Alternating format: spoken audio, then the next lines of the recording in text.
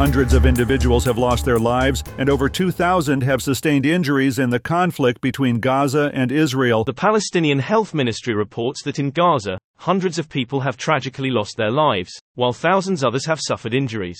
In contrast, the Israeli Health Ministry reports over 100 casualties and more than 1,000 injuries within Israel. In response to the escalating situation, the Israeli Defense Forces, IDF, have declared a state of alert for war, as stated in an announcement issued by the IDF early on Saturday. The IDF has indicated that Palestinian militants fired a minimum of 2,200 rockets towards Israel. In contrast, Hamas claims responsibility for launching at least 5,000 rockets, all of which targeted southern and central regions of Israel. Harry Michaels reporting. I'm Kyle Norris in Washington. During a conversation with Israeli President Isaac Herzog and Foreign Minister Eli Cohen, Secretary of State Antony Blinken reaffirmed the unwavering support of the United States for Israel. Matthew Miller, a spokesperson for the State Department, conveyed that Secretary Blinken extended his condolences for the victims of the recent terrorist attacks in Israel and vehemently denounced these attacks. I'm Benjamin Wright. On Saturday, as the Hamas militant group in the Gaza Strip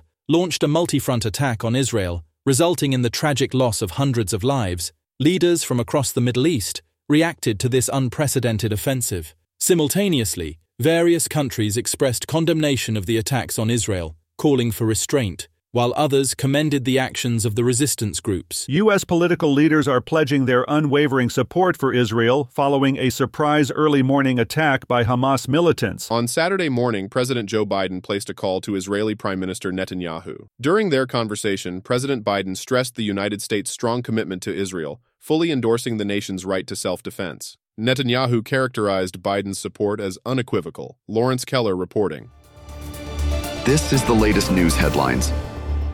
The United Nations has reported that a devastating series of earthquakes struck western Afghanistan on Saturday, resulting in a tragic toll of at least 100 fatalities and over 500 individuals injured. According to the United States Geological Survey, 2 earthquakes, each measuring 6.3 in magnitude, along with several powerful aftershocks, occurred in close proximity to the city of Herat. One of these aftershocks registered at a magnitude of 5.9. Clara Hudson reporting. In eastern Congo, a heartbreaking incident occurred in the village of Kiangitsi, situated in Masisi territory within North Kivu province. Friday evening, a group of children discovered an explosive device while playing, resulting in a devastating outcome. According to a community leader, this unfortunate event claimed the lives of at least 15 people. David Lang reporting. On Friday, 2 teenagers, aged 17 and 16 at the time, were formally indicted and charged as adults with a range of serious felonies, including murder and auto theft. The charges stem from their alleged involvement in at least 3 hit-and-run incidents that occurred on the morning of August 14th. This indictment broadens the scope of the charges previously filed against the teenagers.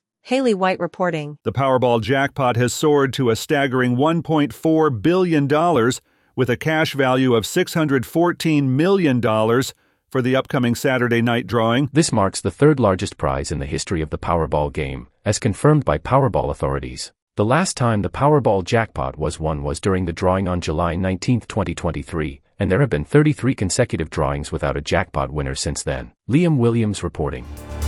And that's the latest news headlines with Alan Edwards.